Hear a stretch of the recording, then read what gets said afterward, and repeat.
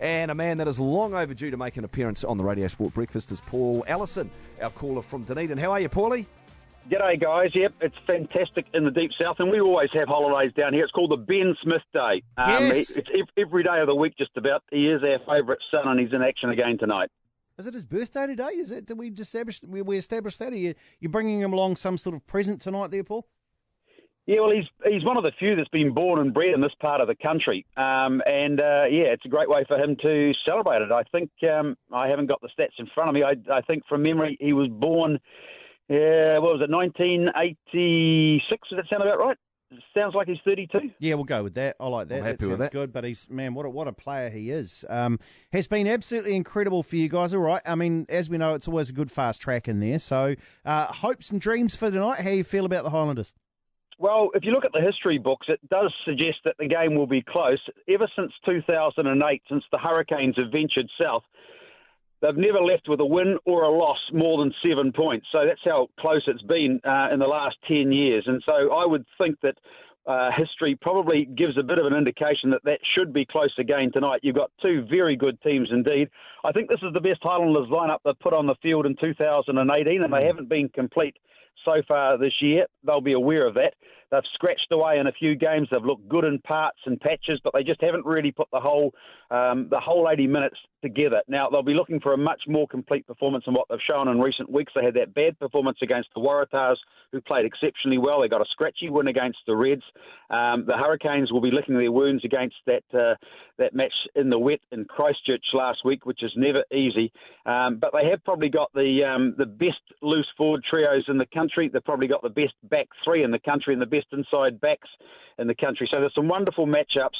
I don't know how this game is going to go. I think it will be very close indeed, and I wouldn't be surprised if the Highlanders sneak through on top against all the odds, because they are very much the underdogs, particularly on the TAB. It's interesting when you mentioned the loose forwards. I'm having a look there. Luke Whitelock, Dylan Hunt, Liam Squire. There's three All Blacks, and you got another All Black on the bench there as well.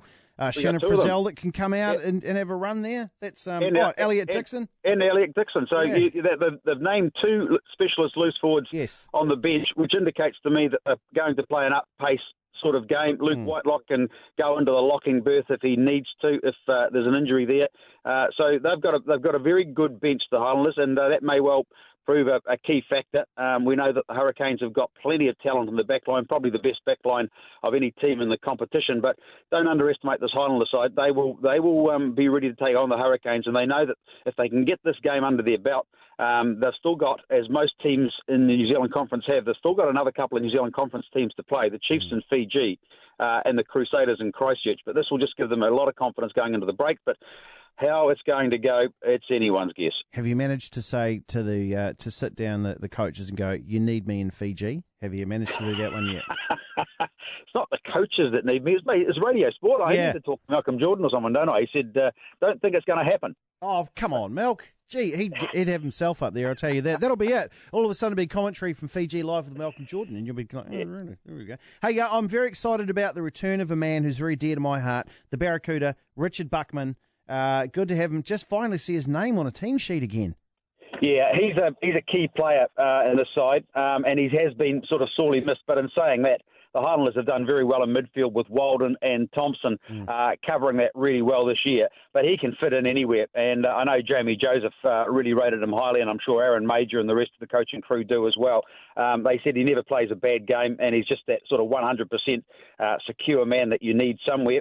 He'll get some game time. He came on last week against the Reds, and he's been pretty much a key part of the Highlanders' makeup. He was very instrumental in that season-winning victory in 2015, but we haven't seen enough of him in recent times. And he's a greatly loved guy in the Deep South. Richard Buckman, very understated, but hardly makes a mistake on the rugby field. Paul Allison, who's been calling Otago rugby games and Highlanders games for a long time for Radio Sport. He's got the game tonight, of course, with the Highlanders at home to the Canes.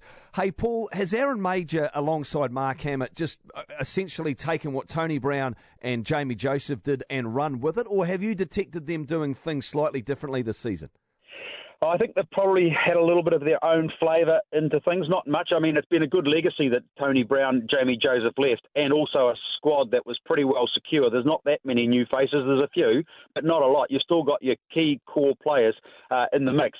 I noticed in the first 3 or 4 games when they played at home that they ran the ball a lot more inside their own half than what they had done traditionally. The last couple of seasons, we noticed the Highlanders kicking the ball from inside their own half, putting the ball down on the opposition's territory, and then putting some real pressure on. They've tended to run it a little bit more this year, and I don't know if they've been, as I said, quite as complete, but they are building, and I think building relatively well. But they've played better at home. I mean, we talk about teams that the depth of squad that they've got to have on the road. The Highlanders haven't performed that well away this year. They've been a sort of a mixed bag. They've lost one in South Africa. They've lost one in Australia. They've lost to the Chiefs and the Hurricanes on the road this year.